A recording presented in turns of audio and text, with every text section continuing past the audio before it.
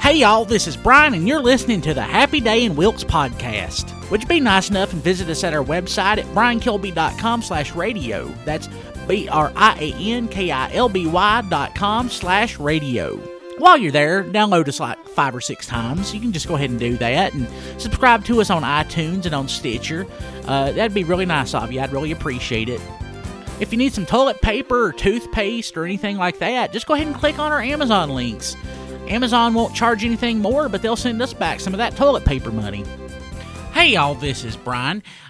This is my Thanksgiving podcast, and I want to send this podcast out to the feller who I saw at the gas station up at the end of Rock Creek Road. He just gobbled up right there in the parking lot, right beside right in front of what used to be the haircutting place.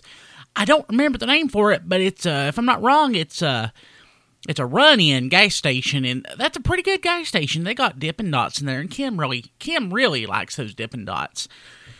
But like I said, this is the Thanksgiving podcast, and I got the Wikipedia page up for Thanksgiving, and I'm going to read y'all a little bit about Thanksgiving, a little bit of facts, if you will, about the history of Thanksgiving. But first, I do want to address the elephant in the room. I went to sign up for the country club, and, well, they wouldn't have me. Something about how I couldn't pay for it or something. They needed a credit card, and I explained to them if they let me join the country club that my credit would improve and I could get a credit card, but they didn't. They wouldn't have none of that, and that's okay. It's kind of like, I guess this is a blessing. It's really a blessing in disguise, because joining the country club, I figured probably changed me a little bit.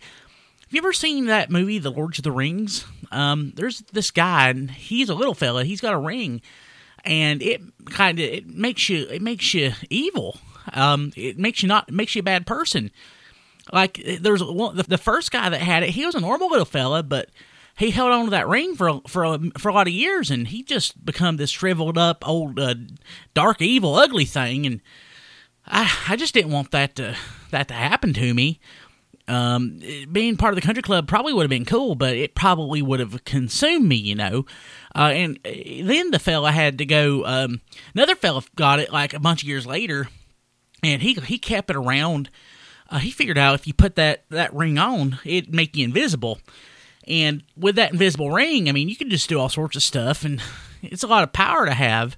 And I figure being in the country club probably also would be a lot of power to wield, and, you know, I'm just not ready for that, and I don't want to change who I am.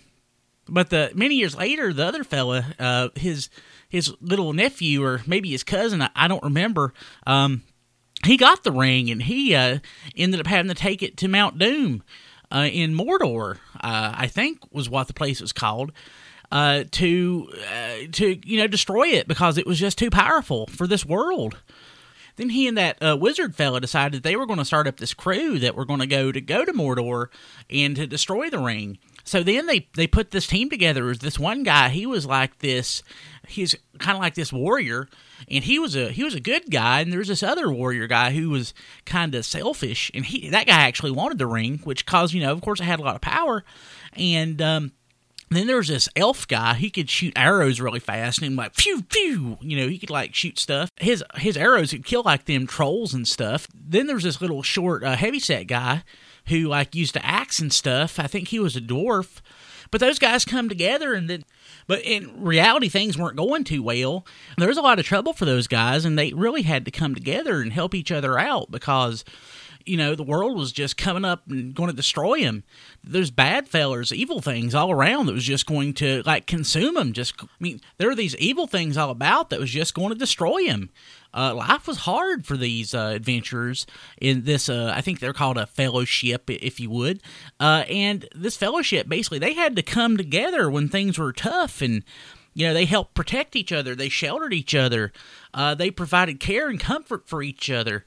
And toward the end, things were just so bad that they ended up having to split apart to go their separate ways, because the little fella, I can't remember his name, he thought that he was a burden on the other guys.